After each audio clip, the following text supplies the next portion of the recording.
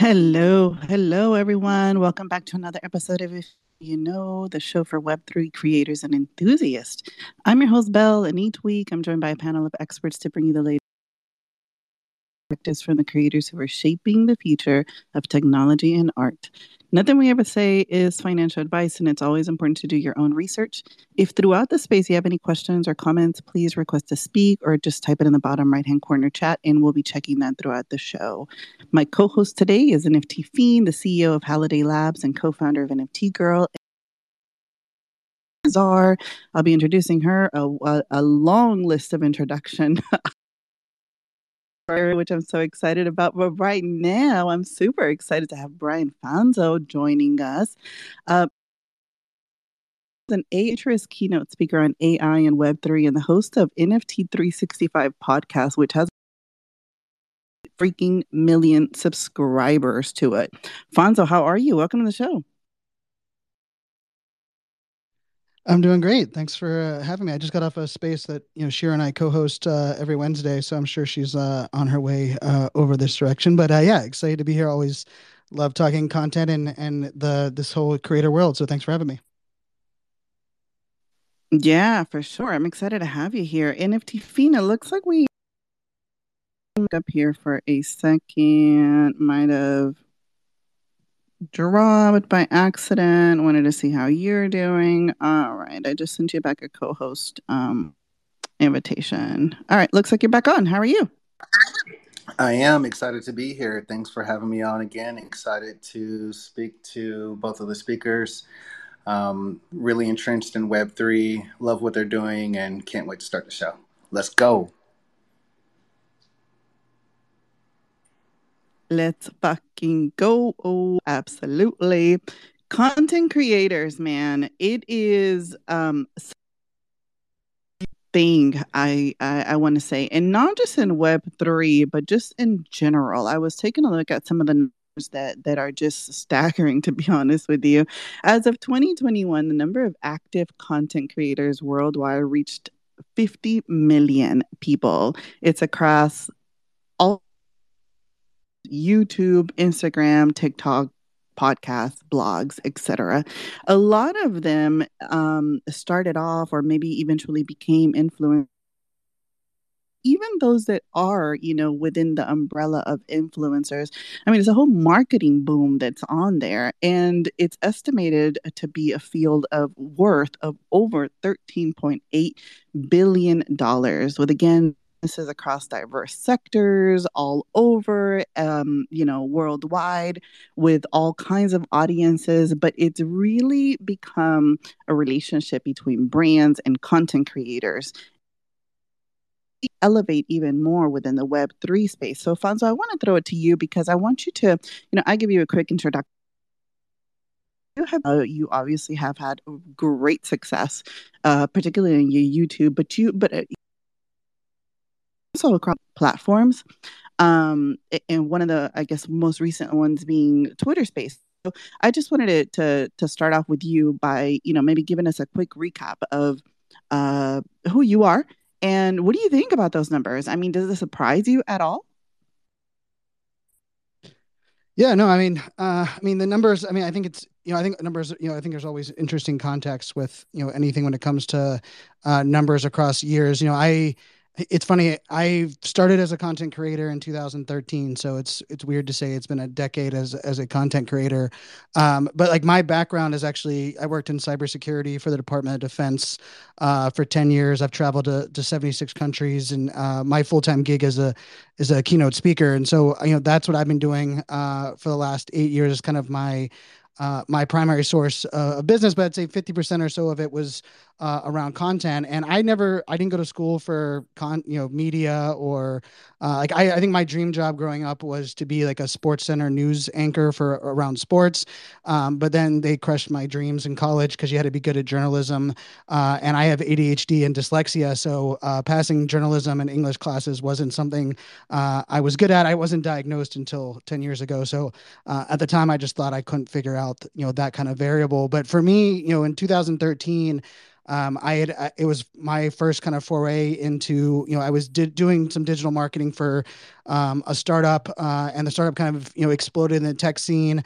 And I started doing a lot of influencer work for brands like IBM and Dell, Samsung, Amazon, AWS. And so I was, mostly doing live tweeting at events. And then I kind of jumped on the live streaming wave. So for anyone that remembers Meerkat or Periscope or Google Plus, I ran a show on Google Plus for 3 years every Monday, and I interviewed the likes of Tony Robbins, Damon John.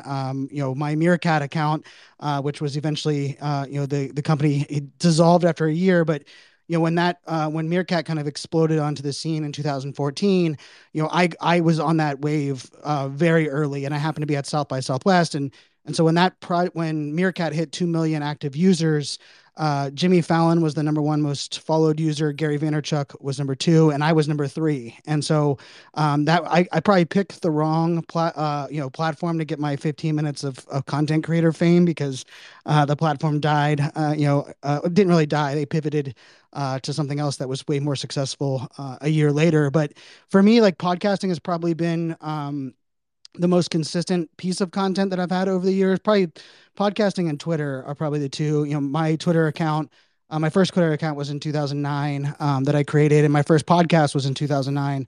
And so I've had 9 podcasts over the years. But funny enough, it wasn't until my most recent podcast, NFT 365, that it actually popped off. And, we hit 1 million downloads within our 60th episode.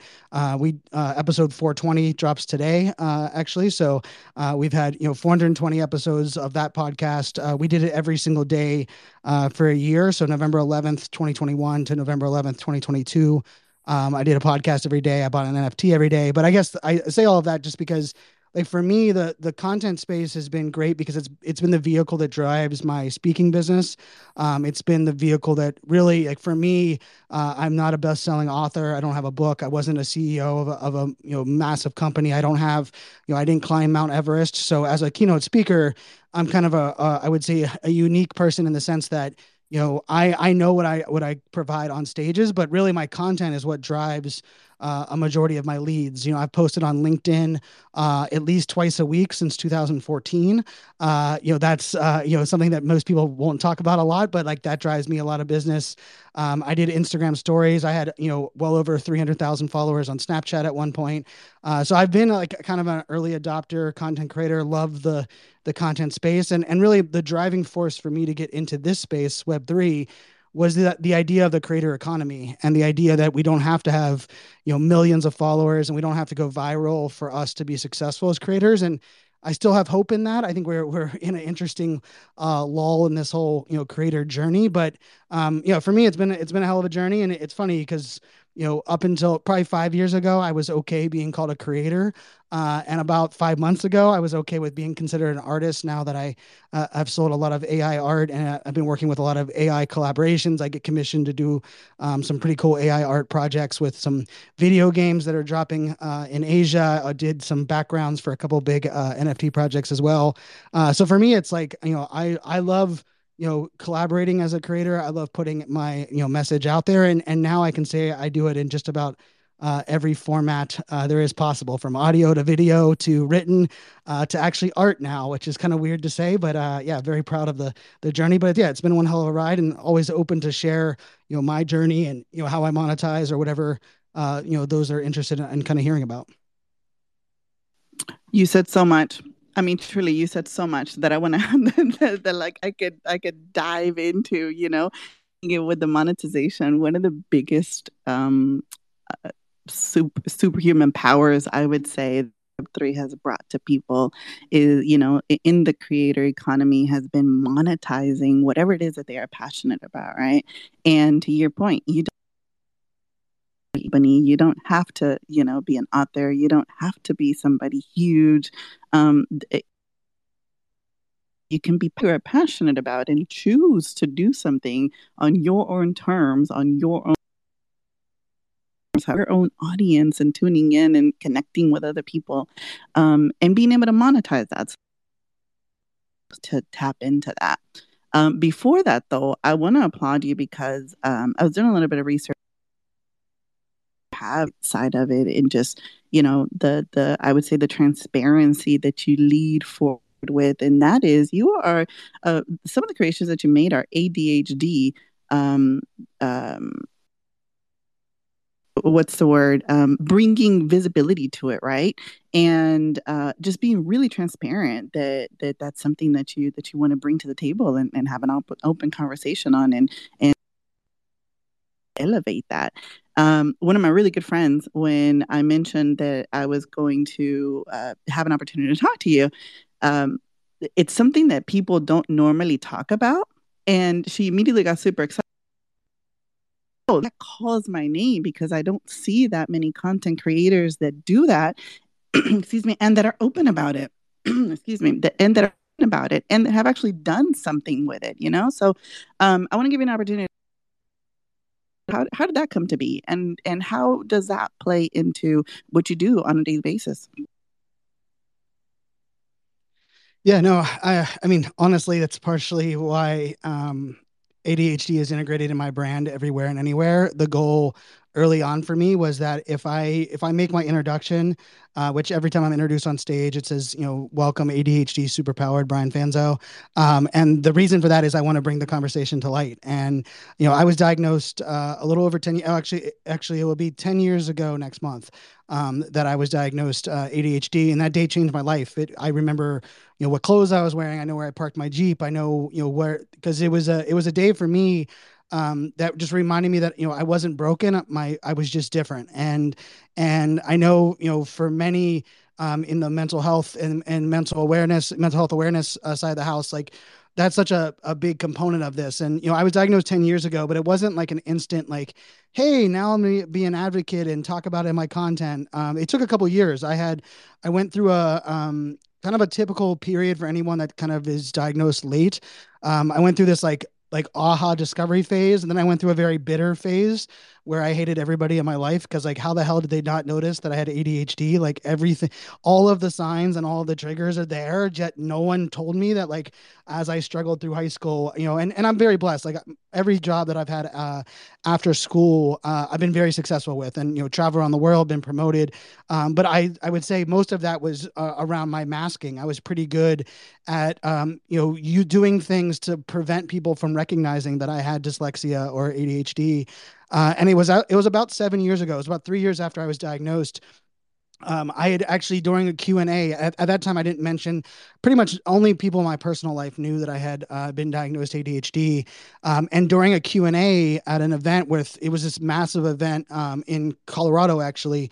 I was speaking at an event, doing Q&A on stage, and someone said something about me talking fast, or me talking a lot, or one of the things during the questions, and they say, "Oh, you must have ADHD." And I simply said, "Yeah, actually, I do. I was diagnosed a couple of years ago, and I'm working hard to look at it as a superpower. And I believe, a lot of the things that I'm great at are because of my ADHD." And I kind of like listed them off the top of my head. And it was literally one answer, didn't think twice about it. And then when I got to the side of the stage, like after I got off speaking, there's a long line of people that are waiting to talk to you and, exchange business cards or whatever it may be. And I will say, I gave a 60-minute keynote. Like, I thought it was a really good keynote. Actually, it wasn't that exciting. It was the future of cloud computing. So it's probably a boring topic, like as a whole, but I was on the side of the stage, and people were coming up asking me questions. And I will tell you, about 80% of the questions that people waited for me after that event was about ADHD, was not about what I talked about for 60 minutes. And I had a mom that said, "Hey, I have my son on FaceTime. Do you mind talking to him?" Which I will just tell you is extremely awkward. Like when you have like a random stranger hand you their phone and say, "Talk to my son." And she said, "Hey, he doesn't have ADHD, but he's on the spectrum.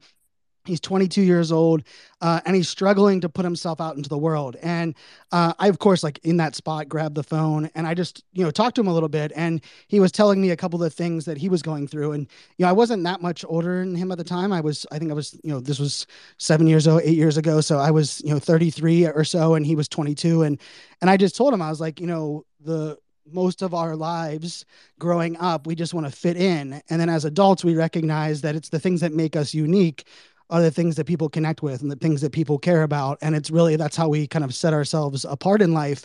And I told him, like, on this, FaceTime with this stranger in front of with his mom there, I said, hey, I'm going to make it my mission to, add ADHD into every conversation I have, as a speaker and a content creator. If you make it the mission, to own your vulnerabilities and not let that stop you from going outside or doing whatever you may do. And so that individual, who I'm now still connected with on LinkedIn, and I get to follow his kind of journey. He's a software engineer. That's kind of been my inspiration. So I've always had ADHD as part of my brand. And so when I started into the AI art piece, I was so it's so weird, right? I've spoken in front of, thousands upon thousands of people, multiple stadiums that I've spoken in front of. I was actually more nervous dropping my first AI art piece than I was ever getting on stage or launching a new podcast or whatever it may be. And part of it was because, like, of my respect and love for artists. Like, I just have so much appreciation. I never consider myself artistic. What I do know I'm very good at is kind of, not only telling stories, but empowering conversations, and oftentimes bringing vulnerability in there. I'm a very emotional, dad of 3 little girls that are also a big part of who I am. And so I'm often one that talks about, on stage, I'll tear up, and on stage, I'll talk about things that, going through divorce and co-parenting and so on. And for me, that's always been just kind of, in a weird way, it's been my comfort level, is that I'm most comfortable removing the power from others. So you can't really, hate on me or attack me, because I own everything that I am and all my vulnerabilities and the things that I struggle with. And that was a big part of, like, my growth as a creator. And so when I started looking at AI art, one of the things I found was, what do I create? And I'm someone that, I've always been loud and obnoxious with colors, and I have pink shoes, and I'm very loud in the Pride community, and as an advocate and ally, and also someone that, has been in that space since 2010, or sorry, 2001. And so for me, like, I started thinking, like, man, I want to embody and share visually how I feel throughout my day with someone with ADHD. And so I started creating a bunch of ADHD pieces. I have 3 collections now around ADHD. One is called the Shades of ADHD, where I try to educate people on ADHD. So I take certain things that are ADHD traits, and I create a piece of art on it that embodies it. But then I really work within Chat GPT and create a real definition around things like brain fog, or imposter syndrome, or emotional intelligence, or rejection sensitivity dysphoria, or time management, or, our lack of time awareness. And then I have another collection called the ADHD Is collection, where I let people kind of interpret what ADHD is to them, and they're all one-of-one pieces. And it's been a lot of fun. Like, to me, like, this is what it's all about. Like, I get a new way to help convey that. And, the cool story is, and Shira's up here now, one of my pieces was part of Shira's collection that she led with Peace Inside Live, with the Jomo effect. And, I have a couple pieces that were bought by a school in California, and they had heard my story, and they bought 5 of my pieces, and they're just putting them in the hallway in the school. And they sent me a really cool message, and they're going to take some pictures and put them up at the beginning of the school year.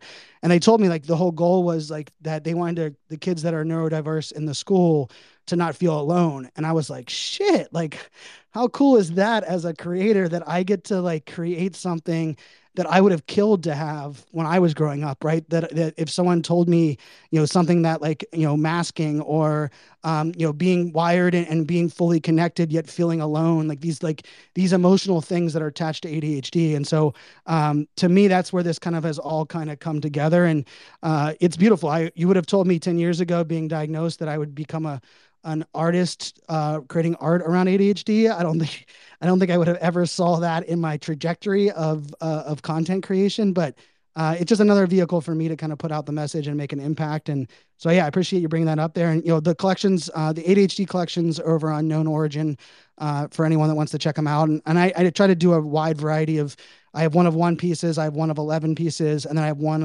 of bigger collection pieces. If people want to send them to a friend, or if someone, for me, like, if someone can open their wallet and feel less alone, or feel heard or seen, or just simply read the description and recognize that it's, that's what it is that I'm going through. And now I understand it. to me, that's a win, across the board. So yeah, that's my newest adventure and world. And I mean, when someone says like, they're scared of AI taking jobs, or, how does AI impact us as content creators? I hope they can take my story and kind of use that as an example of like the flip side, right? Where I would have never been able to create art or convey this, impact around ADHD if it wasn't for AI. Like my daughters literally, if we do crafts, we did a craft this weekend, and my daughters laughed so hard at my painting on this craft that I didn't even finish it. Like they laughed me out of my kitchen, and like mostly in a good way, because then they were like, "Daddy, let me finish painting this," and they took over painting for me. My 13-year-old is right at that point where she's slightly embarrassed by some of the things that Daddy does with like bright colors, but like that's me as an artist. Is like I'm artistically challenged in like the real world, but thanks to AI, it's really unlocked this really cool avenue, and it's allowed me to do cool things, like some of the things that we did with partner with Shira and Jomo Effect. And I mean, Shira and I have known each other since 2014, and we've done a lot of stuff, content creation, a lot of hosting and co-hosting and speaking at events. But how cool is it that she was creating a really powerful movement around the joy of missing out and this mental health conversation, and I was able to be included in that because of my art, which would have never been happened if it was my podcast or my video content or whatever it may be. So yeah, as content creators, I think it's fun to explore and be curious, and I know I'm I'm a winner because of my curiosity and that allowing it to happen. You're absolutely a winner because of your curiosity. Curiosity leads us to some huge fan of people, of you using it to make a positive impact. I mean, I think I would have cried if somebody told me that they put it connects with people. To me, content creation can be as selling a product or influencing people's pocketbook, etc. But it can truly be as impactful as you relating to a person never in physical life been able to touch, talk to someone who's going through exactly whatever it is going through. And that's true impact. Shira, welcome to the stage. I think that this is such a good good introduction for you, because I know that you do so much in this space. And by the way, guys, Jomo, we're a huge fan of what you guys are doing there. We're giving away a free at the end of this. So I tweeted up here and I pinned up a tweet on this particular space. If you can retweet that would be amazing, so that we can get some more people in here. And then I'll also be picking somebody that retweets that will get the NFT at the end of it. So you're showing you up here, and I'm also getting some. I just got pinged that it seems like I'm going in and out, so I'm going to try something on. Hopefully it doesn't cut me off. I don't think that it will, but Shira Lazar, so happy to have you on here. Guys, I stopped Shira at I don't know if you remember this, but at Consensus, she was walking down the street, and I literally myself in front of her and had to give her a hug and say hi to her, and she was gracious enough to let me stop her, even though she was on the way to talk to someone else. So huge fan of everything that you guys are doing, on the founder of the Emmy-nominated media brand What's Trending, hosts the podcast Inside Web3, as well as the Twitter Fonzo. She's also a founding member of My BFF and founder of the Jomo Piece Inside Live, which is a way of free NFT. So, Shira, how are you? Thanks for joining us today. Thank you. Sorry, you were cutting in and out. I was trying to I'm in the car now. Take my Wi-Fi off as I left my house. But yeah, thank you for having me. And I totally remember you. And I love those moments. And I'm so happy we got to connect in person and then now virtually again. And that's the point of these events. So thanks for having me.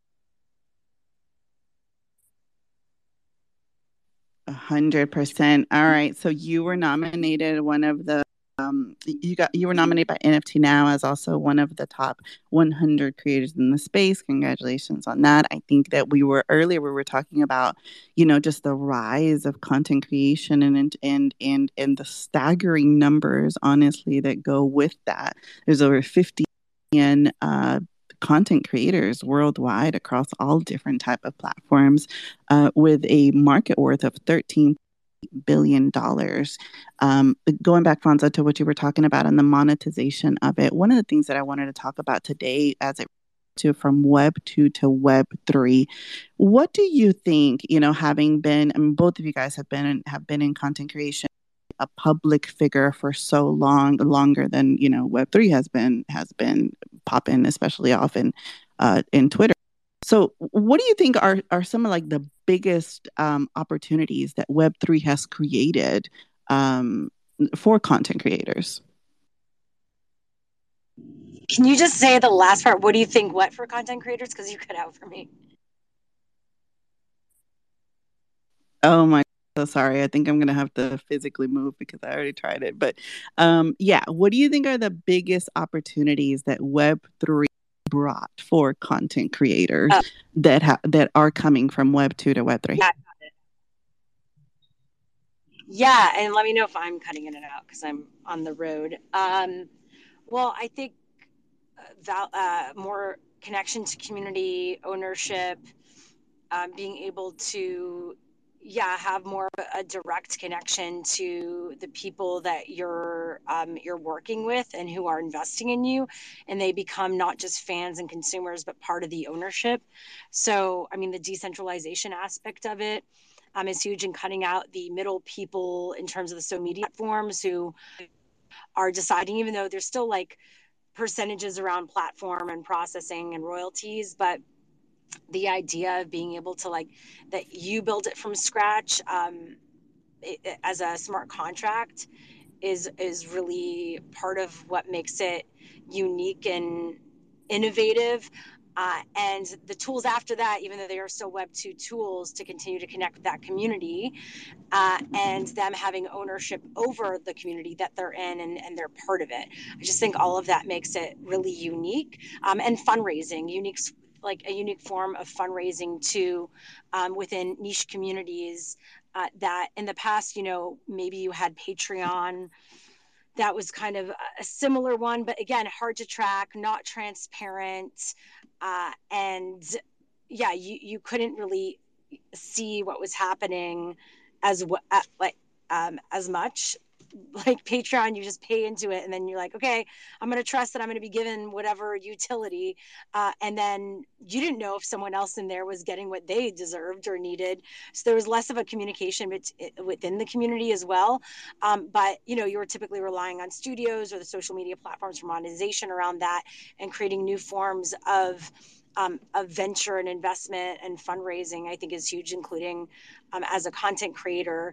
But then not just monetizing your core content like Fanzo does right now, or it could be a digital piece of art as a digital asset, or video or music. But I think that the expertise brings new forms of opportunities as well, for advising, consulting, and as a creator, getting more of a piece of the pie that's being built versus just being a quote unquote creator. Like you are a multi hyphenate, and I think this space really supports and encourages that.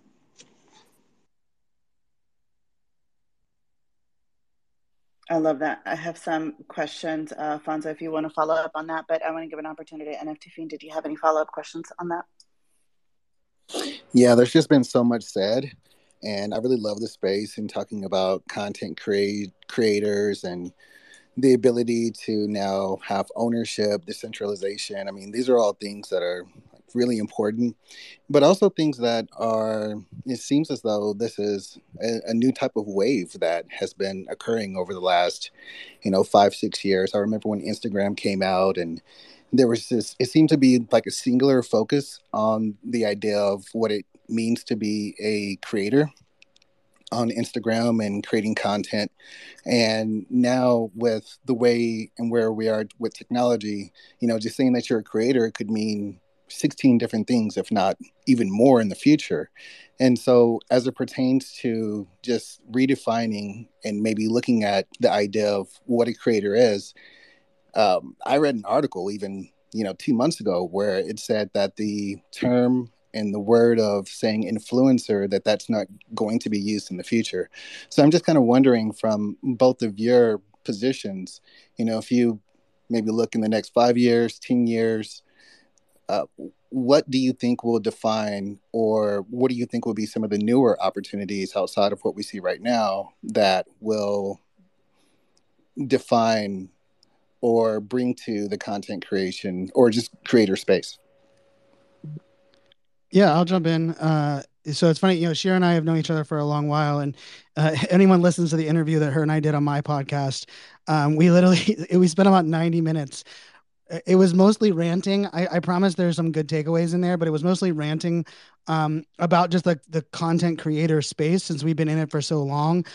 We a lot of what Shira and I both did was a lot about live content and trending content. But I firmly look at like this is the beauty of where I think Web3 isn't talked about enough. Like we right now we're tapping into such a small aspect of the blockchain. That blockchain allows ownership, and ownership transforms the way that communities can be built online.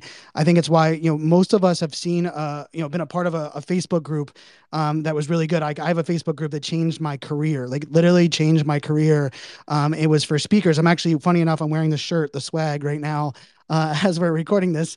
And that Facebook group was amazing. And over the years, I got to connect with speakers, but eventually it got too big, and then there was more people, and then all of a sudden I turned off notifications, and then people were just dropping links in there, and that kind of has always happened digitally, right? And I think the unfortunate part about being a creator for the last 10 years is that so much of it was dependent on two things, right? Massive audience or massive inroads with brands. And I will say, and like Shira and I can both probably agree that like the where we benefited the most was that a lot of the big brands that would hire us either as a host, an MC, or a speaker, or what we would do content with, like that was our vehicle. Like a lot of I had podcasts that nobody has ever heard of that was sponsored by IBM and Adobe. Like Adobe was a sponsor of mine for 4 years of a podcast that I can promise nobody listened to because I saw the download numbers and I know that not many people listen to. But Adobe sponsored it because they also were collaboration partners of mine, and they hired me to speak at their events, and I was on stage. So then we would kind of partner these things together. And so for me, like I'm very blessed that a lot of my career, a lot of my revenue was generated as a creator, but almost all of mine was a B2B play, not a B2C play. And what I mean by that is like I never really sold products directly to my community. I would always say like, hey, I'm going to give you free content and follow kind of the Gary V model, and I'm going to use brands to sponsor it, right? So I've had, did work with the UFC and Applebee's and the Super Bowl. I brought out influencers to the Super Bowl, and I have to say, like, the reason that I'm excited about where we're going is that you no longer have to have all those connections. Like, and I say that because like that's where we're going. We're not there yet. Like, I don't want to give people false hope because this is where Shira and I like are pulling out our hair right now at the moment, right? Where it's like the infrastructure is going to allow us to do these things. Right now, unfortunately, a lot of what our monetization exists is still traditional Web2 ways that we have to convince them to do Web3. And I don't know how Shira would say on this, but like monetizing in Web3 has been harder for me than it ever was in Web2. But partially that has nothing to do with the actual Web3 technology and the mechanics. It has a lot to do with all of these external factors of like, crypto reputation and people not understanding the tech, and how do you value someone's following or community in a Web3 realm. I would argue, I sold NFTs for my podcast, right? And I sold 22 of them at $5,000 and 365 of them at $365. And thankfully I launched that in the fall of 21. And so like the timing was right for that. And I sold those NFTs out. And I would tell you, like, for me, those people, that 365 plus 22 people that hold that NFT, like that's a different maturity of a listener than just a listener that's subscribing to a podcast drive-by. And so where I think to answer that question is like I'm very proud to call myself an influencer, and I've never shied away from that word because it puts food on the table. It allows me to provide, because for me, influence is not about number of followers. It never has been. It's the amount of people that trust you, that will take action, based on the things that you say, the things that you do, or the people that you work with, right? And I think the beauty of what you had mentioned about the word influencer kind of going away is I think we're actually replacing the word influencer with trusted creator. And I think we're going to this space of like, who are the trusted creators that we would buy their NFT, support them, show up for them? And like, to me, that's where our brands can come back and say, wait, you have that many trusted people in your community that are holding your NFT, that are supporting you, that are showing up to your, your Twitter spaces or your shows. And so I think that's like the most exciting part of this, is that you no longer are going to require millions of followers. You no longer have to hit some stupid pay metric that YouTube or Instagram is going to take 30% of the profit margin off of anyhow. The hard part about this is it's a different model where people are going to have to realize that if you want great content from great creators, you're going to have to pay, like, support them by paying and buying what they're being a part of. And I don't think we've got to that mindset yet, but I will promise you within the next 3 years, that mindset will be normal. And we will laugh at the days where we would listen to Shira's show. We would consume her content, which she spends hours on, right? Understanding trends. She does a great job of really allowing trends to kind of come to life. It's what her brand has been about for many, many, many years before I even met Shira. And the interesting part is how many people have said like, hey, I put money to say thank you, Shira, for the content you created.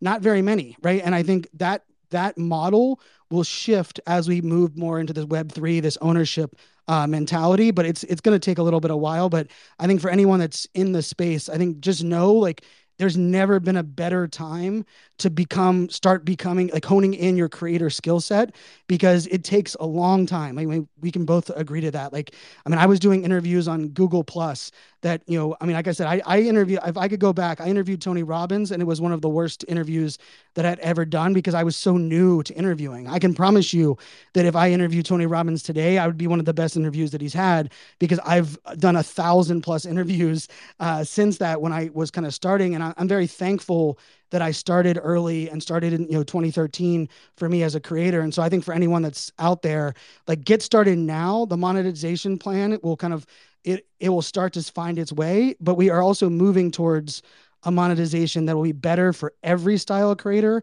not just the 1%ers or those that have a, kind of those brand partnerships. So that's kind of my take on that.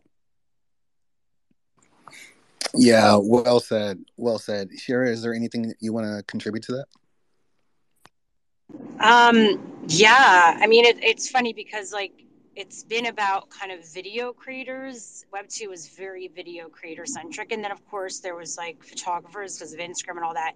But I think, and then I would say then utilizing musicians, utilizing social media. But then the twist was like they really didn't have as much ownership over their community and weren't encouraged to necessarily. And then all of our activity was being used for these platforms to monetize, and we weren't necessarily getting a cut of that. I think the future is where we could all monetize at once. Like, that's truly democratic. Like, this idea that social media democratized the internet. I think it's partially true, but then democracy comes not just from freedom of expression, but which is, you could say that hasn't really been fully there, but also the freedom.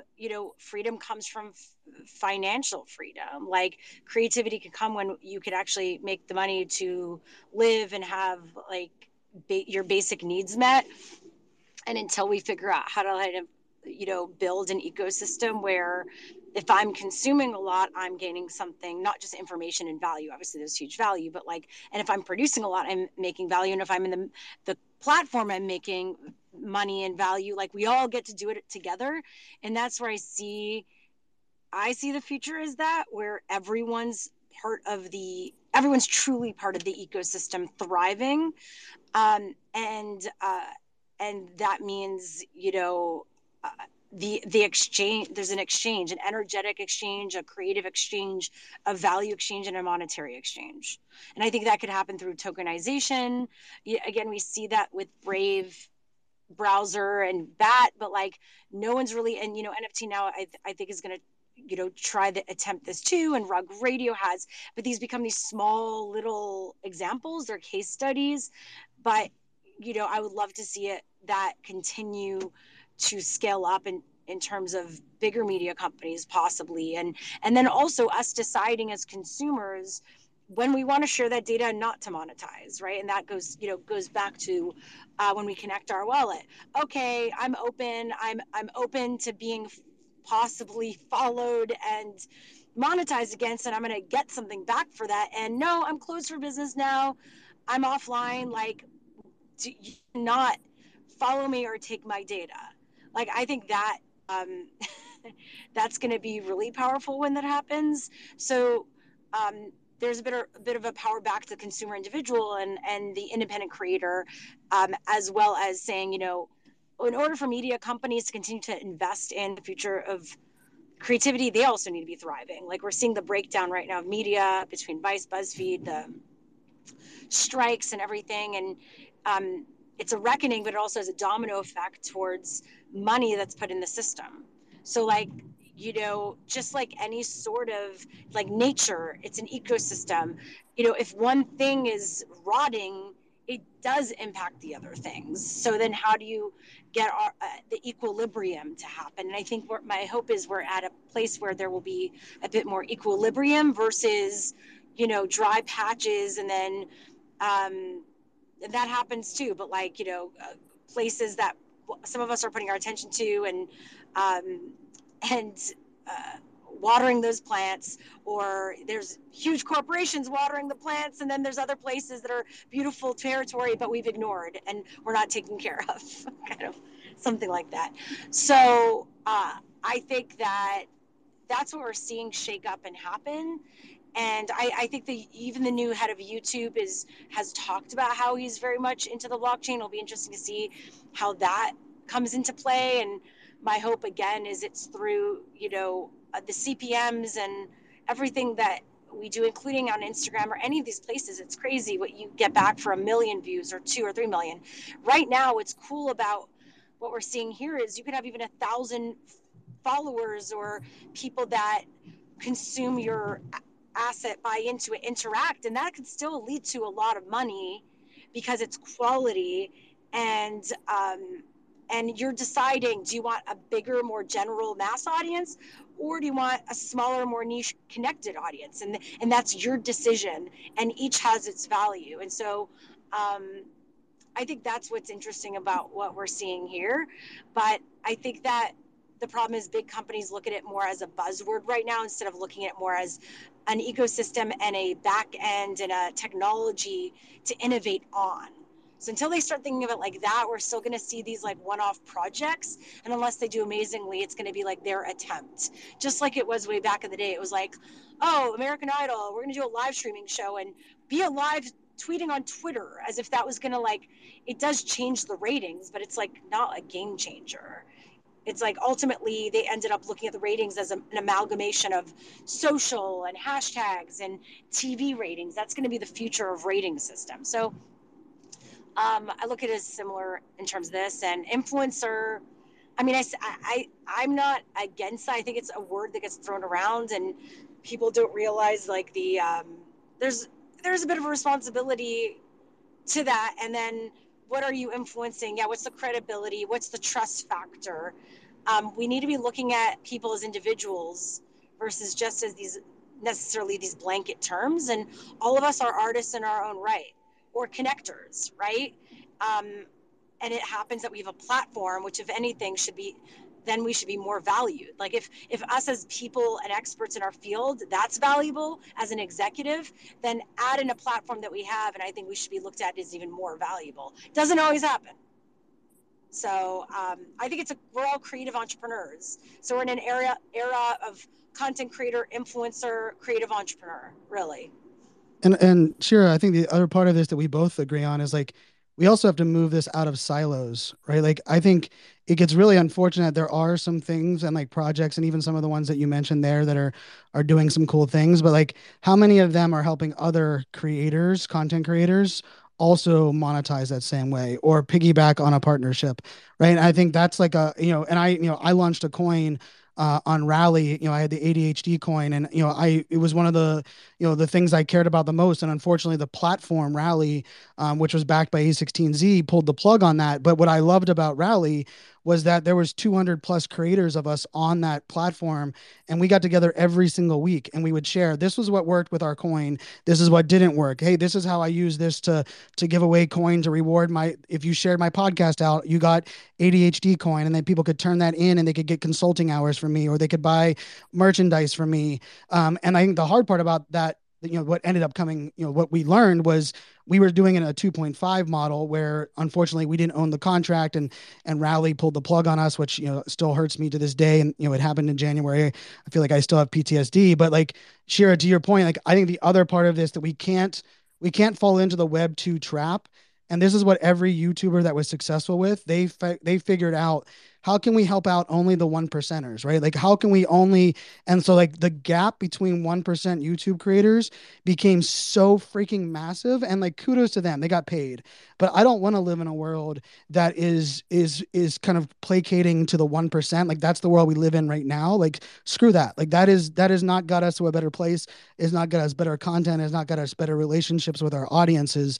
And I really hope, and I think this is a struggle because like, Shira, you talked about it on the show earlier that we co-host together. Like, I have to hold back from tweeting things as well, where I just get so damn frustrated where I'm like, shit, somebody else has been working with that partnership for 9 months. Like, if I had known that, I would have helped them push it forward, because if they're successful, we're all successful. Like the more content, creators that figure out ways to empower their community, the better it is for all of us, because we can all grow on top of that. And I still think we're missing a little bit of that growth mindset in the creator space. But I will say the Web3 creator space has much more of a growth mindset than the AI creator space, just because I play in both of them. The AI creator space is like dog eat dog. People want to thrash each other's throats on whoever gets the first prompt out right, or whatever that may be. And so I have a lot of hope and faith in this Web3 creator world, because I feel like a lot of us do care about making the world a better place for creators, and empowering those that haven't had a voice to freaking have a voice. And that's coming from someone that talks way too damn much. Yeah, and that's one of the reasons why I feel like we need to build it, right? Instead of waiting for Web2 companies to come and build it. I mean, they don't really care so much about Web3. They just look at it as us as a way in which, oh, well, there's another market that we can capture. Maybe we can get a percentage of that. I think that Web3, we need to come together. We need to create something and create a home for ourselves. We know what's needed, right? So why don't we create it? Yeah, what I love about these movements and these changes of the tide and shifts is that it allows actually different communities to get to know each other. So, when social started, I was getting to meet executives at major companies or celebrities, and I was like, what? Like, I would never have imagined this.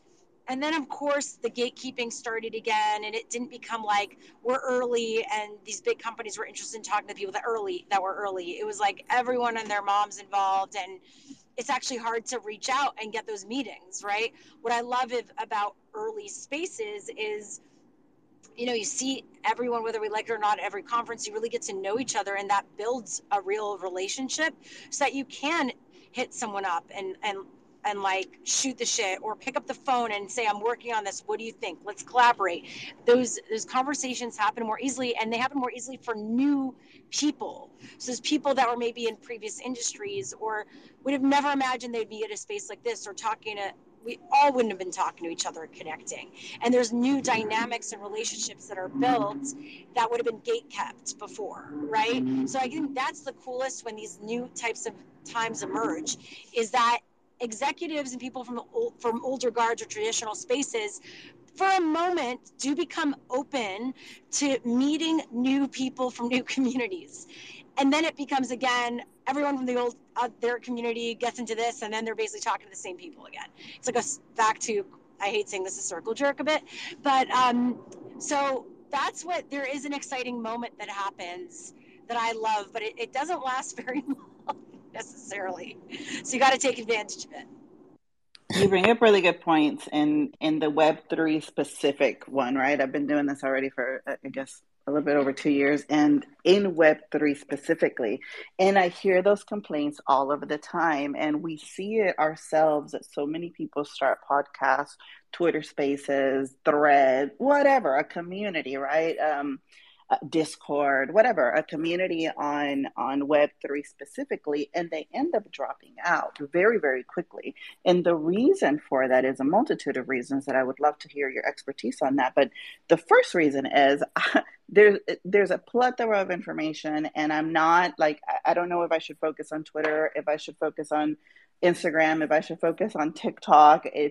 I'm expending so many hours into putting this creation together, this, and putting out this content creation. I'm not getting paid a dime for it.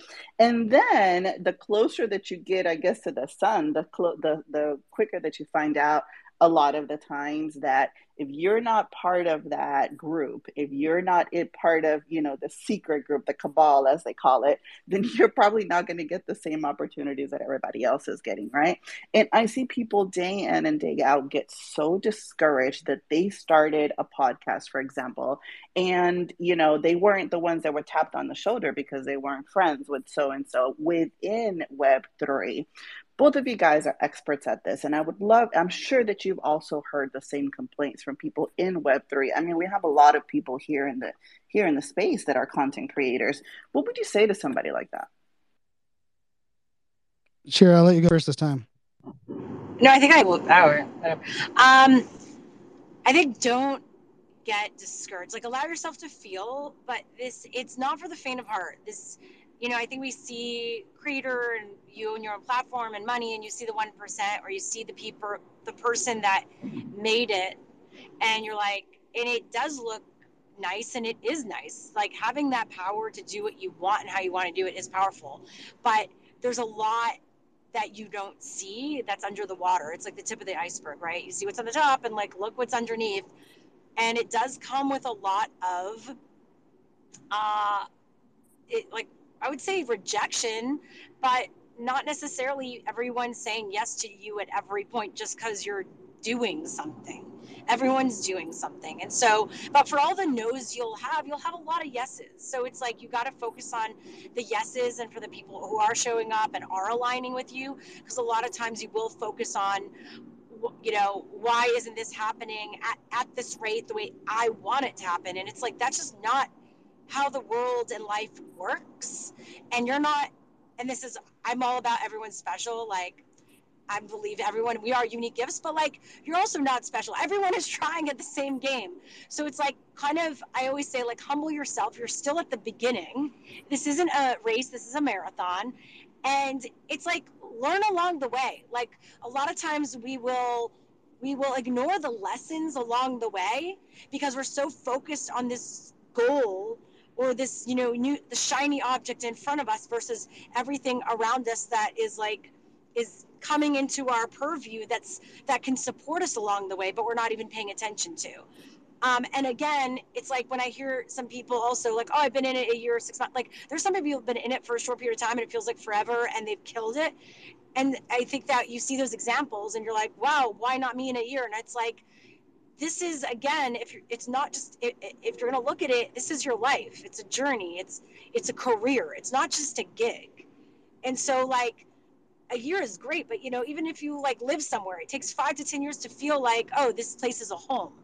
So I would say, like, find your home in what you're doing, and give yourself some patience and grace along the way to learn and grow. And that expertise will go a long way, whether it be for you or for other people that need that support too.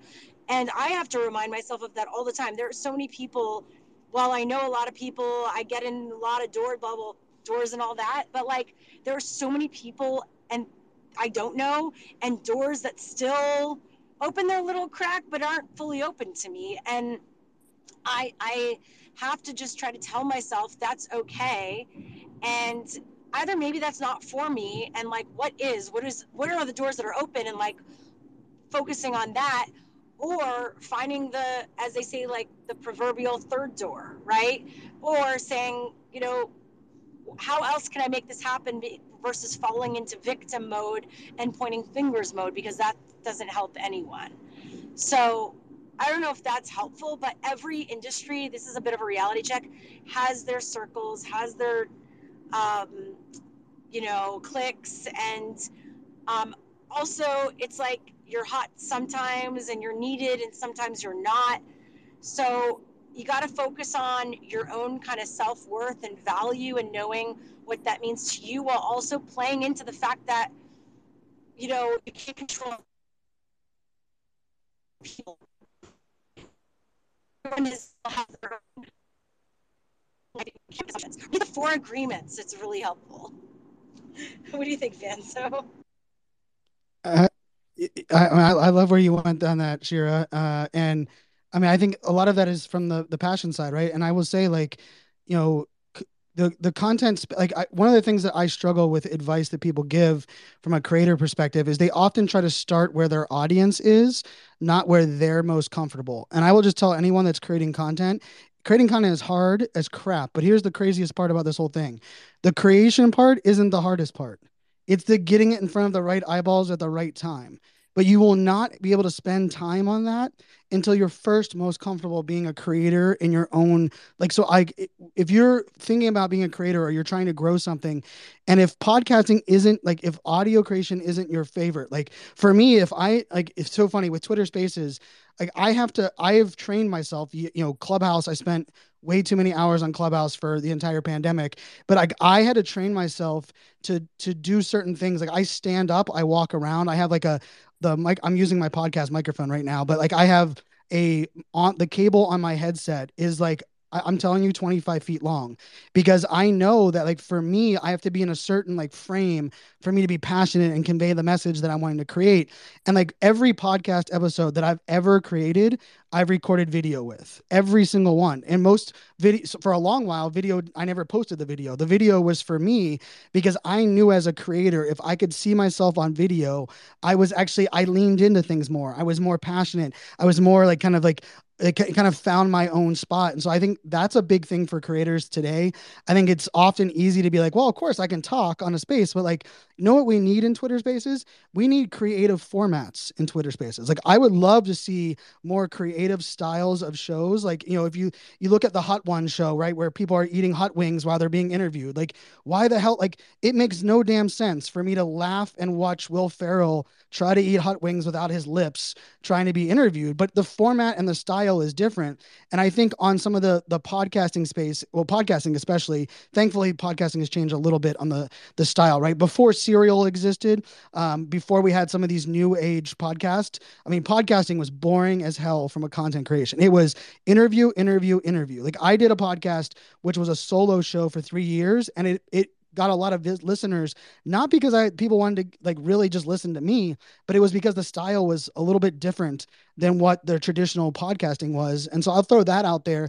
The other thing is, like, we have to really clearly define what success looks like for us as a creator as we're going.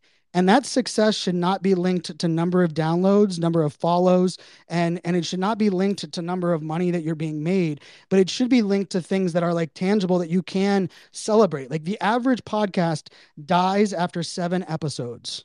So if you have a podcast, this show says episode 90 up there, you are 10, whatever that is. I don't even know how 20, 12 times, 14 times, you've lasted 14 times at 14x longer than the average podcast that is out there, right? And I think that was brought up earlier. Like, a lot of people start things, and the truth of the matter is, we all have great ideas. We all believe that we can do some great things. The true magic of it is, how do you connect it? And I shy away from the thing of, like, if you're doing what you love, you never work a day in your life. Like, bullshit. Like, if I'm doing what I love and I can't make money on it, it's pretty damn painful, and I don't care like who you are. Like, let's be very truthful on that. Like, we have to pay our bills and value our time. But I do believe that, like, if you're willing to be curious and try formats, try, different ways of putting things out there, then the magic ends up becoming, once you figure out, like, who your target audience is. Like, I don't compete. Like, I mean, Cheer and I both been creators for the longest while,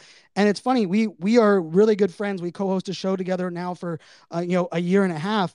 But I would argue our audiences of our content is probably, like, we have a very little overlap in our audiences. So, like, she could talk about the Apple Vision Pro headset on her podcast or on her show, I will share it to my community. But I also know I will add an episode of my podcast, the one that comes out today, where I'm attacking that topic from that point of view.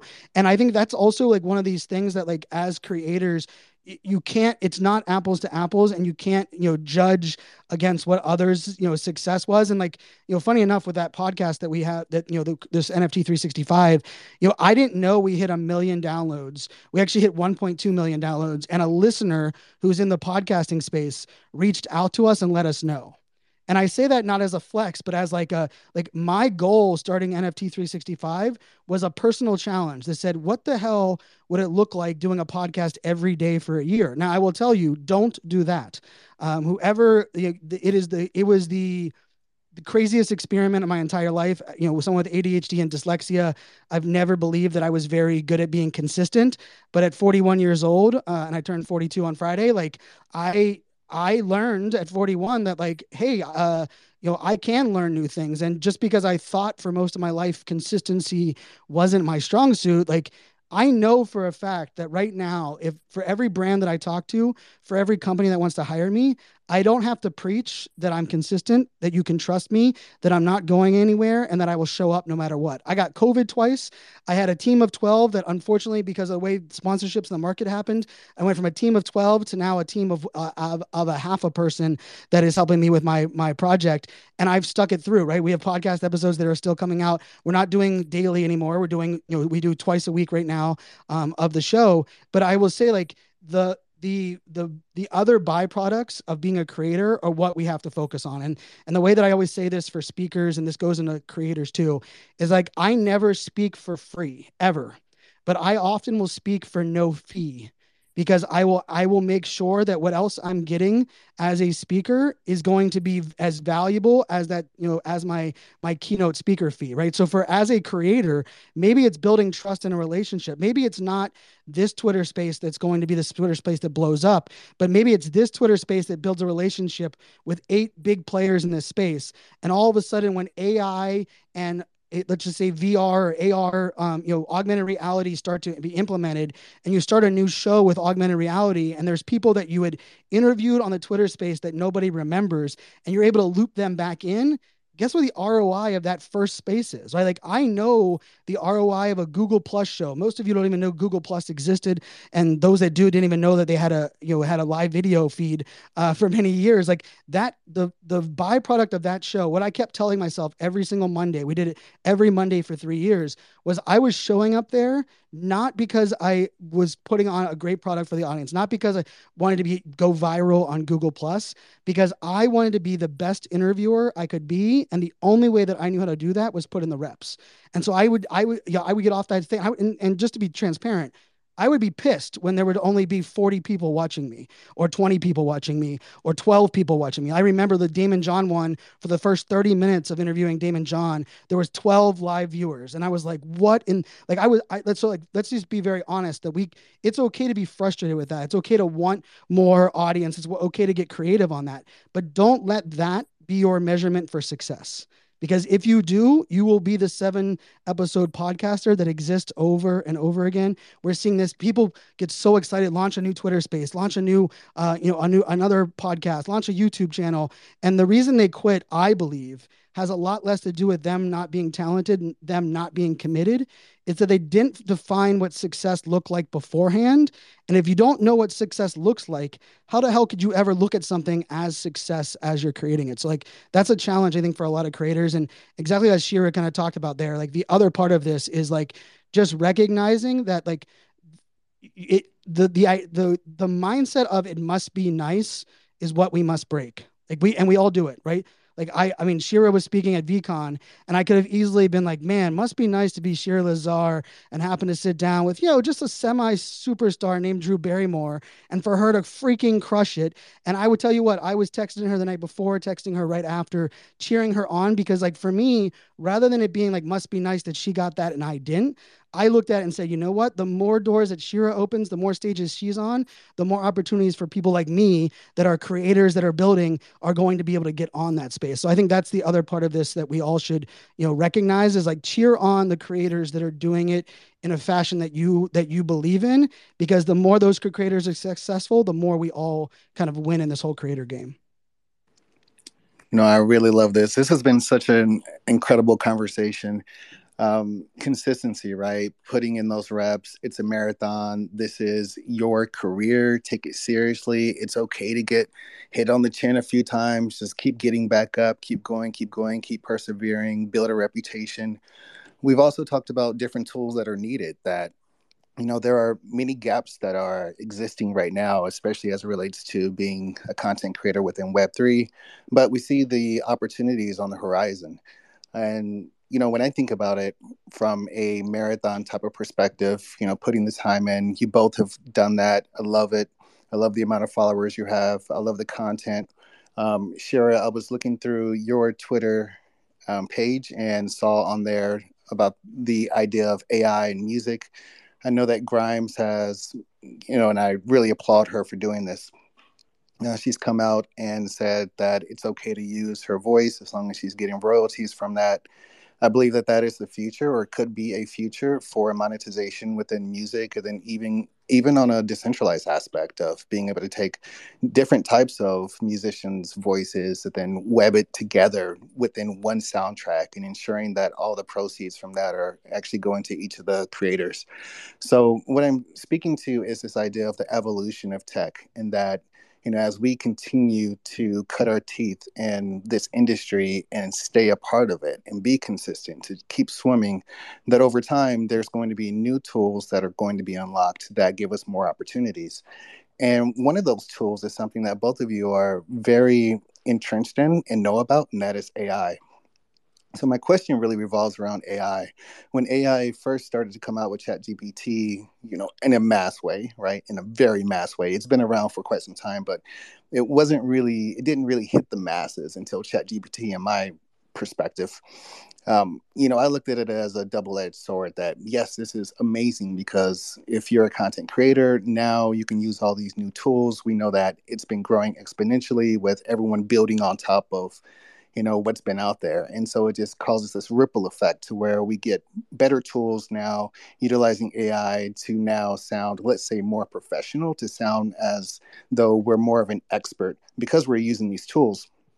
And so my question is, if you fast forward and this continues, then it becomes more of a necessity that if you want to have success as a content creator, you have to leverage the tools that we have. You have to use AI, that we get to this point in the future where everyone starts to sound the same in terms of maybe being an expert, or it's different. I should say it's different it's difficult to distinguish those who are good from those who are not, right?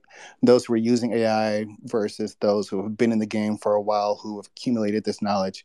So from your perspective, where does that ability to differentiate yourself, how is that going to be done, in the future in a very AI driven world? Whoa. I think the future is, if we look at the future of tech, is integration, right? It's um, where things go from physical to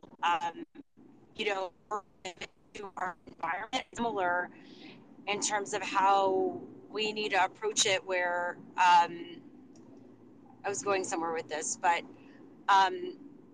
where I do think that we need to start thinking about our own humanity and the technology around it.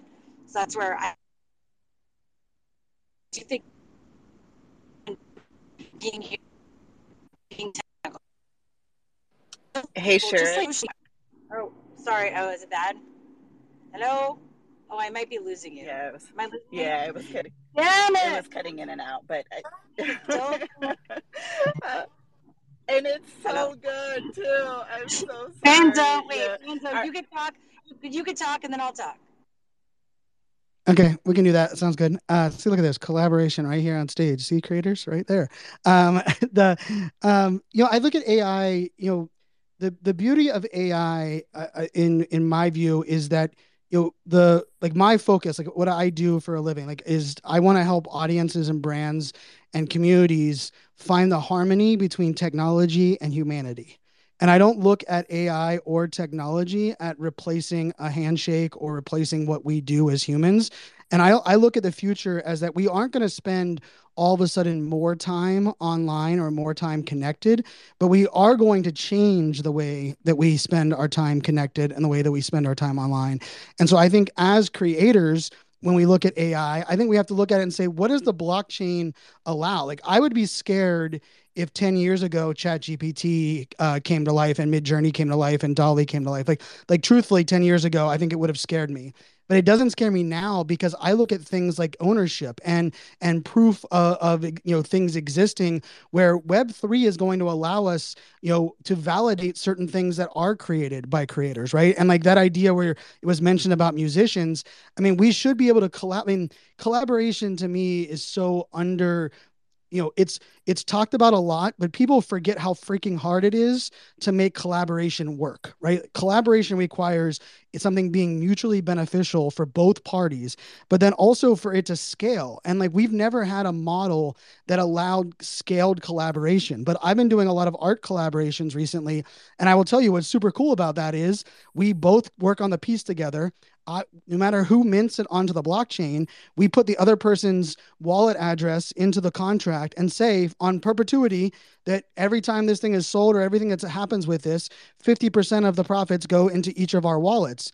And what is really neat about that is it takes away a lot of that like frustration and middle person, away from the equation. And I also think AI, like, this still comes into a game of trust, right? And I used to say like nobody trust, people are still going to trust, you have to look in your digital eyeballs, right? That used to be a thing that I would say. And so as creators, the more you put your eyeballs on things, the better it is, right? And let's face it, there are some good tech right now that put some eyeballs on video that's hard to tell if they're human or not.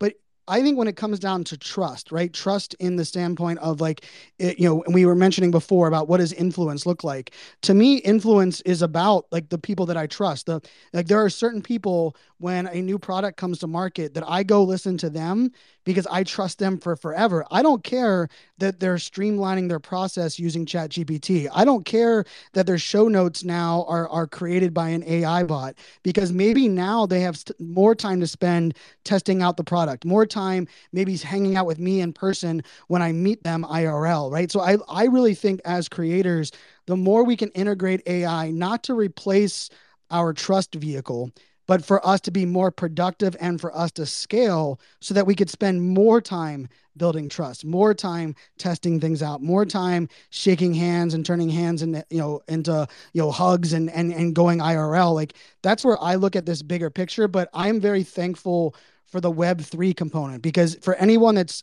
how do we do this and make sure that people aren't getting their art ripped off? Well, how do we do that is that we figure out how to actually put authenticate art on the blockchain, connecting it to a wallet that allow percentages to be shared based on things that are being used, right? Adobe right now with the Adobe Photoshop beta, they're only using Adobe creators and Adobe artists, but they have came out and said that Adobe's goal is that everyone that if your art is used in the compiling via a prompt for an AI export within Adobe Photoshop, you're going to get, a percentage of that as an artist that if your art was there. And how cool would that be as we start building out these models that we are going to be able to do things like rev share and I mean, let's face it, I think one of the worst days in entire NFT space was the creator royalty day where unfortunately the flippers and the degens, and I have a flipping degen side of my life as well, but I never wanted them to win, and the creator royalties to me is such a big component of this. And I think this is where I'm excited, because I think, for me, I would have never been able to collaborate with Shira on that Jomo project if it wasn't for AI, right? I would have never had that unlock. But guess what? That's going to unlock how many more people are going to know about my podcast, where I'm going to interview more people that are in like Deepak Chopra's community, where they're going to be able to come on my podcast. It was unlocked because I was doing AI art, right? So I think AI can also be a vehicle to unlock kind of side avenues and side opportunities that we haven't even thought of. And that can come in all different, forms and fashion. But I think it's still going to come down to trust. Like, I don't care who you are. I don't care what business you're in. We want to make sure, we're all in the business of trust. And if we're using AI to try to build that trust, I think that breaks over time. I think AI can allow us to spend more time building trust, not replace the trust that we're trying to build. Shira, you better spot now? Yeah. Do you hear me? And then I need to go. Do you hear me? You're good. Hello? Perfect. We got it. Yeah, I think I'm actually been pretty surprised at, and I see how we fought social media. I mean, not taking social media creators as seriously compared to like real quote unquote actors. And it's like this idea of performance and influence and talent changes over time, right? Depending on the medium. The medium is the message, right? So there are going to be people that that evolve with the time and the platforms, and they become a new form of talent during that time, right? Just like Shakespeare took advantage of the theater, and like when black and white movies were happening, there was a certain talent that broke through, and then when color came and then sound, it's like these were considered disruptors at the time, or people that were ruining the industry, you could say, or killing off another industry. But it's just like, this is where things were evolving, and they were jumping on the opportunity, or they would have not otherwise had the opportunity. So I always think, as a creator, the way I've survived and thrived is to embrace and figure out how to make it work for me versus me catching up with it and doing stuff in reaction to it.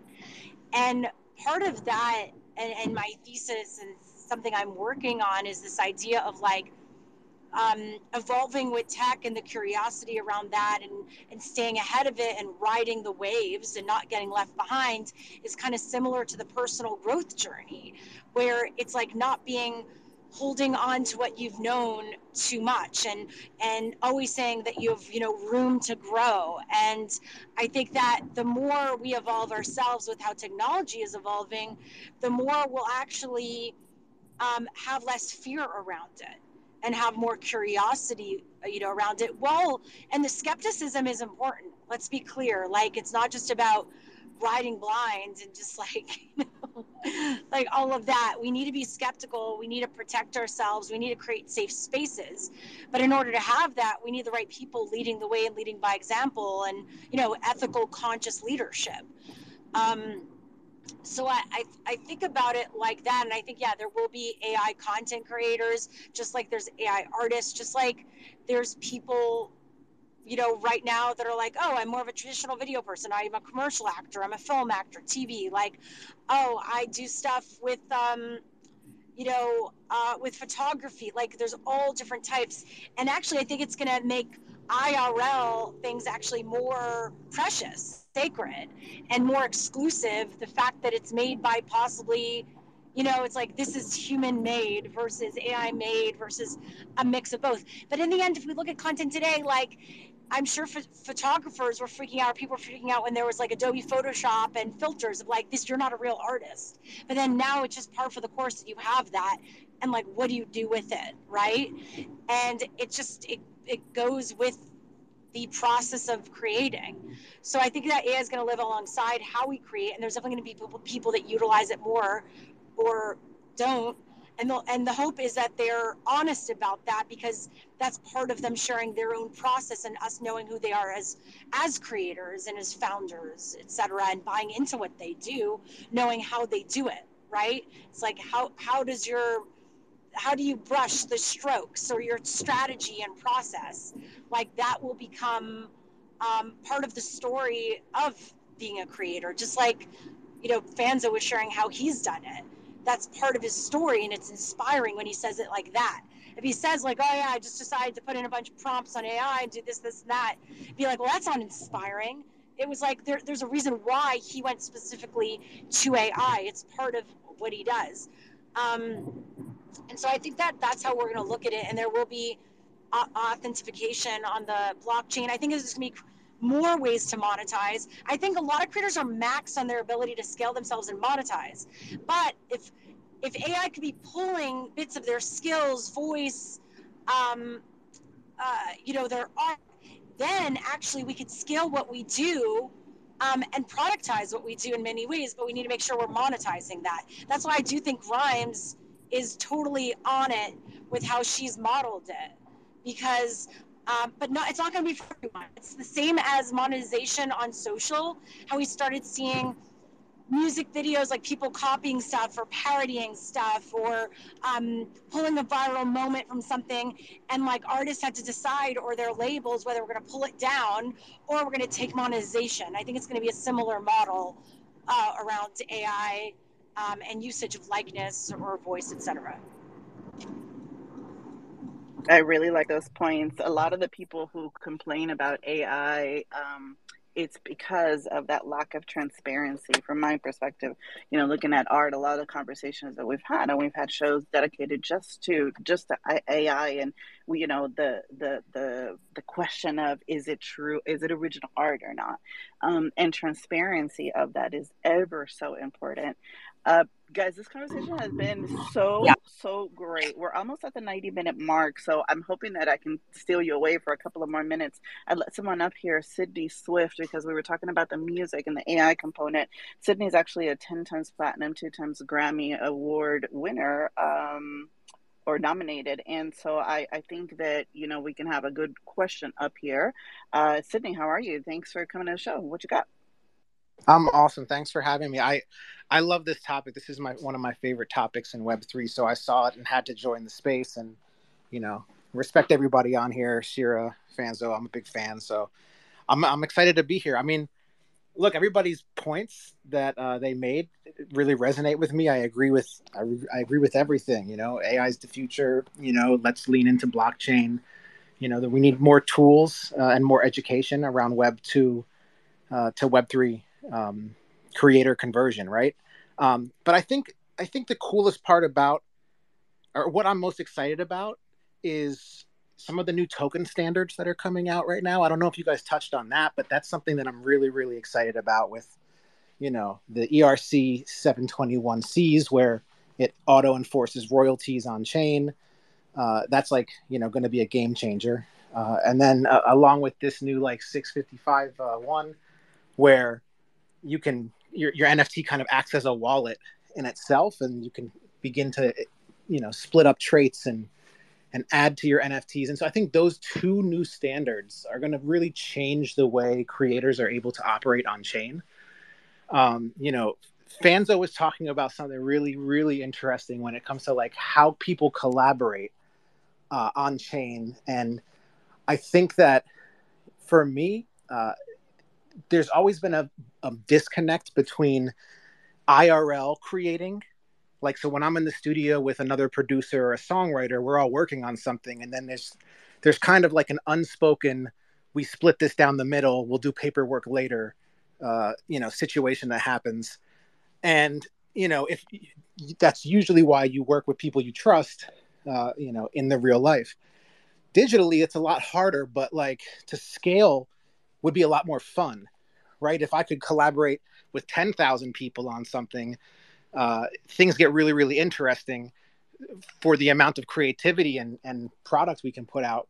But at the flip side is, how do you track and monetize and license when you have so many different variations and remixes or additions and things like that? So, I think there's a huge opportunity with a decentralized protocol for creators to be able to work off of, and dApps to be built off of, where,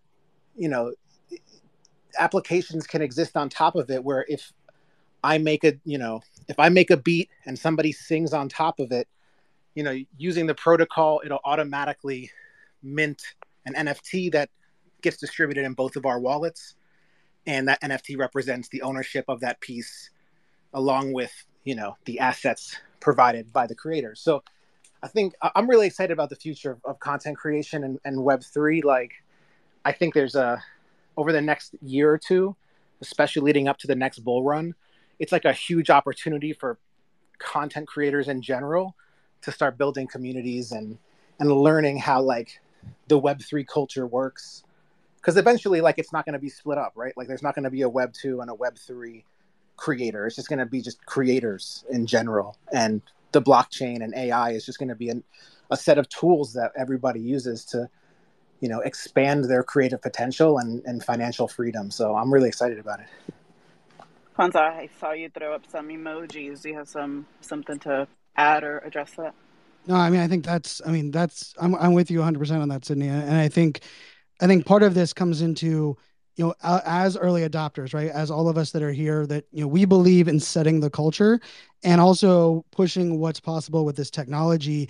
I mean, we've barely tapped what the blockchain offers us from a standpoint of, so many different things beyond just, even, the basic tokenization, right? Like, I mean, I know there might be some lawyers and IP lawyers in the audience. I think it's Ellie that, Belle, that you might have been connected with. She sent me a DM. I'm sending her one of my ADHD pieces right now. It's on the back end just because I love connecting with those that are ADHD superpowered. But I think I look at like IP and I look at regulation, and I love, like, Sydney. I think there's not only is it these protocols, but I will tell you, I'm working with a product right now that is allowing, it's really creating, it's built for creators, but the focus is really from a mobile creation perspective. So if you think of like Canva meets, let's just say, meets Manifold.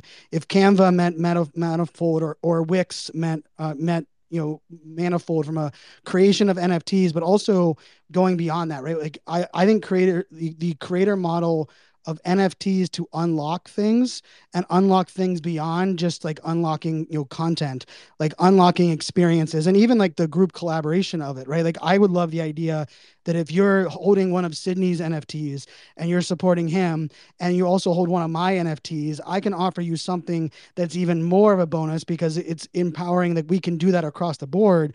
Right now, there's no way to do that, right? There's no way that I can say, and not no way, but there's very little ways that are available for us to do kind of cross rewarding without it having to be something that's like monetized, right? And I think that is a beautiful component that we haven't even touched. Like, the NFT space has not done an amazing job of unlocking that type of kind of cross collaboration, and also cross chain, right? Because, let's face it, with regulations and all the other things that are going on, like, there's a reason Reddit has become so successful at onboarding their people, but we also know that, like, yes, it's great that Reddit is onboarding people in that space, but how many of those people are people that are also in our audience? And how could we, if someone's already gone down the Reddit ecosystem of minting NFTs through Reddit, which I think they're now at 4 million individual wallets or something stupidly crazy, like, how could we use that to reward that? Like, I'm part of the Starbucks community, right? In Starbucks Odyssey, and I hold a bunch of the Starbucks Odyssey NFTs. Like, if I was a brand and I was like a high end brand that knew that, like, hey, people that are willing to spend money at Starbucks and collect Starbucks mugs and Starbucks experiences, that's my target demographic. Why the hell would you not reward those that have a Starbucks NFT in their wallet at a discount at your place, because that's your target demographic, right? Like, as creators, we have to start thinking that way as well. And I think that kind of cross thinking, cross rewarding, cross celebrating is like a really exciting space.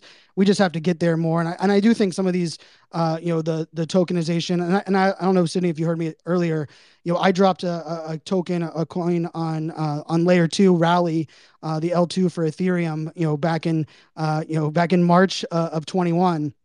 And that was my first thing that I dropped in this space, and I learned so damn much. But I ended up, we grew that token to have 2,800 individual holders of that token on the layer 2.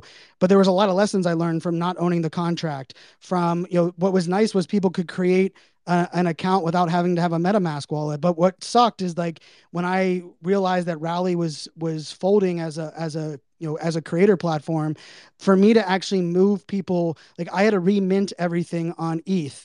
Then I had to figure out how to get everybody's ETH wallet addresses. Then I had to pay gas to move everything to ETH, or move it to Poly, and then teach them how to move it from their hidden wallet to non-hidden wallet. And like I'll tell you, like we moved over 81% of our NFT holders, we moved over to ETH, and I'm freaking proud of that number. But I will tell you, it was a nightmare that required 4 people full time on my team for multiple months to move people from that layer 2 into Ethereum, where we have them at now. And now I have a bigger problem. I was like, how do I communicate with them, right? So like, I think as creators, like these tokens, hopefully we streamline some of these mechanics, and we also, let's keep tapping into Web2 things like SMS and email sign up. Like those are things that we still need to be better at, because I think Web3 has not done a great job of using Web2 tools to be better communicators and better in touch with our community. But yeah, I love everything you had to say, Cindy. Spot on. I appreciate it, bro. And you know what? It's crazy because the same exact thing happened with Mint Songs, where like, they just unfortunately had to shut their doors, and all the contracts and all the music NFTs that were on their platform, like had to be ported back to the users, but it was like a shit show. Like, and I love those guys. I worked a lot with them, but it just shows the power of decentralization, right? And like as a creator, you have to be in control of your IP.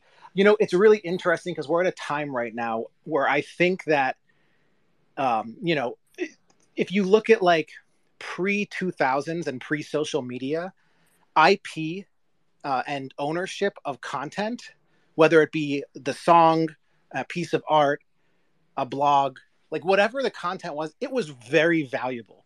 It was incredibly valuable because there was more scarcity back then. A hit song, if somebody like the creators of that song, like, it was worth a lot of money. And that's why you see these catalogs of, songwriters or artists selling for 400 million or 100 million. It's like a startup exit, right? I think during Web 2, that entire model got convoluted because everybody was trying to get their information on the internet. So the perceived value of IP and creation went down. And so now it's like people don't value things the same as they used to, but ownership is now coming back into play.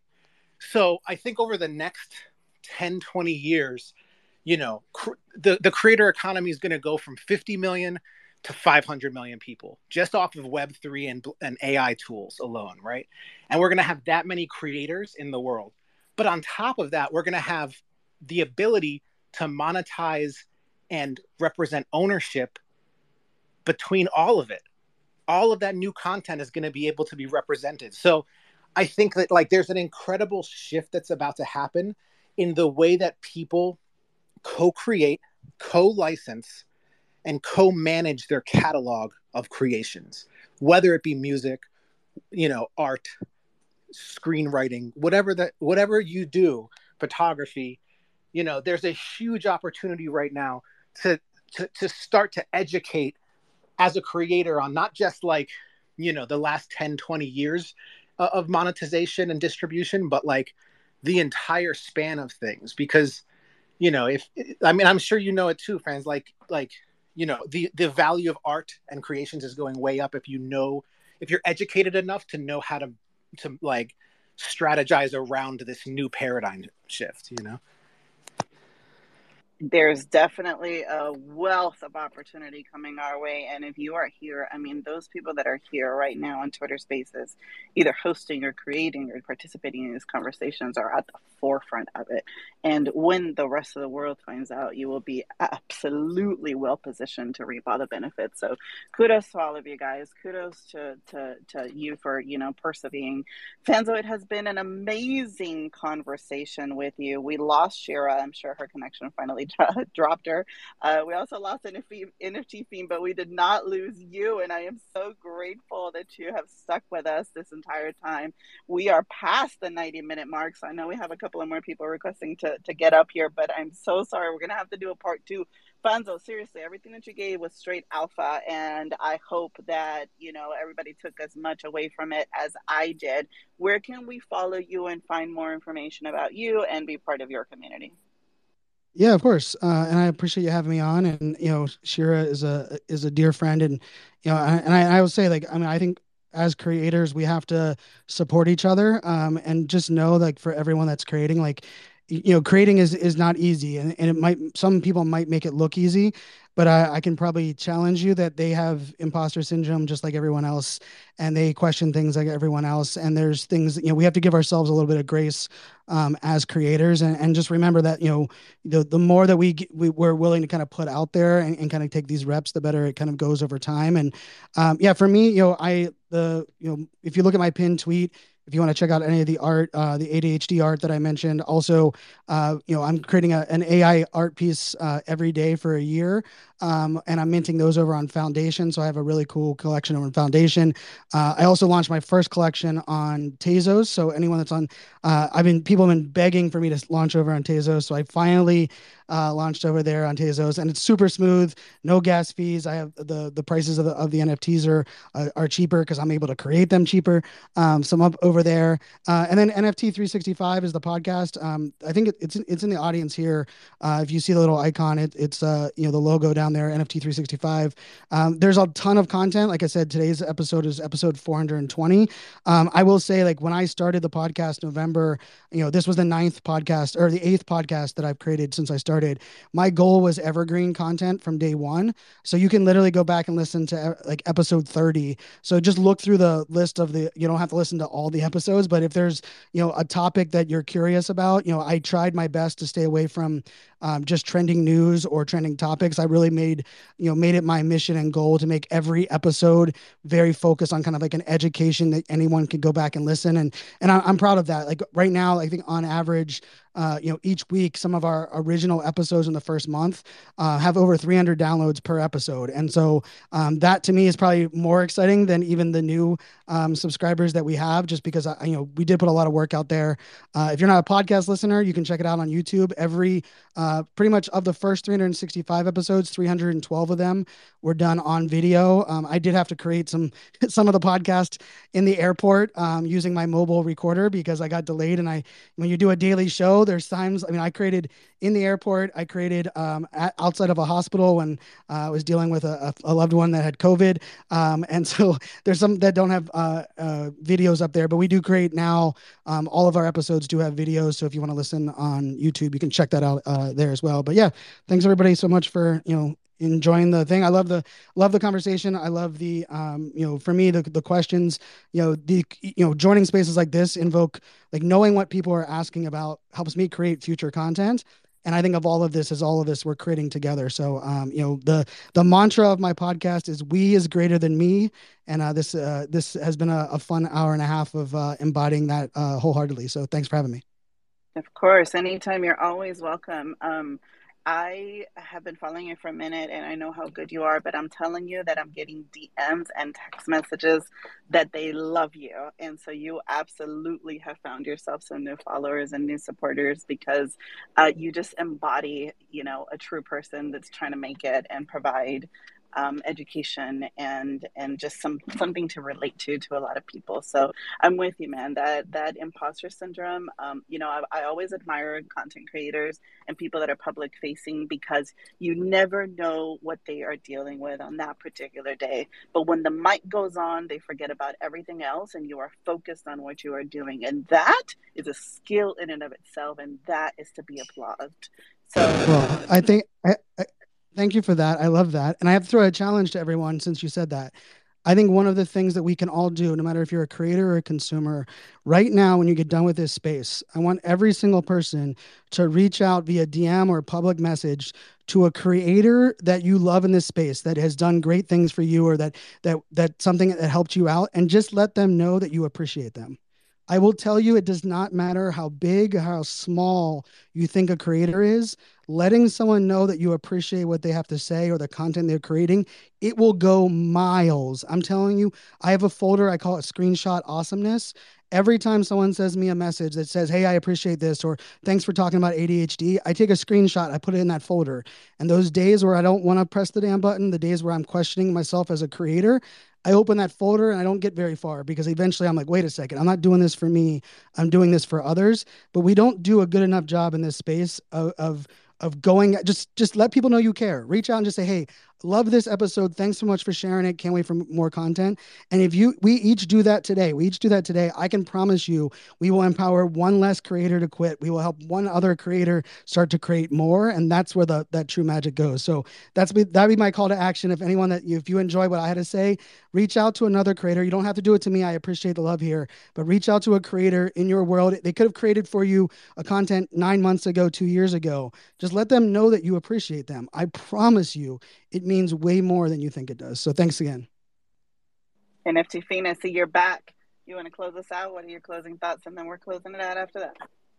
Oh my gosh. I mean, just so many things, but I'm just grateful to be in this space. First of all, I mean, where would we be without Web3, right? I mean, if we all just look back, I joined in 2017 and that's when my journey started. But my gosh, I'm just so grateful that we have access to all these tools, access to each other. The world is flat. Let's just keep going. Let's keep building. Let's create something that's never been done before. Let's just do it. That's right. Let's just do it because we can. Guys, thank you so much for joining us. This has been a little bit of a long one, but it is worth every single second. Go back and listen to all of the alpha that was dropped. Seriously, even I learned so much, as I do every time, but this one was truly extra special. We upload all of these podcasts into Apple and Spotify podcasts. So go and take a listen. We've been doing this for a minute, and we've got some really, really great creators and artists, etc. Everyone, founders, whatever, on our podcast. You could have been anywhere else, and you are here with us, and truly from the bottom of my heart, I appreciate that. Make sure that you are following me, that you are following Shira, that you are following Franzo and XYZ News, as well as NFT Fiend. Don't forget that if you didn't know, now you know, and we will see you next week. Have a good one, everybody. Thanks, Bye. Fonzo. Thanks, Sydney. Thanks, Shira.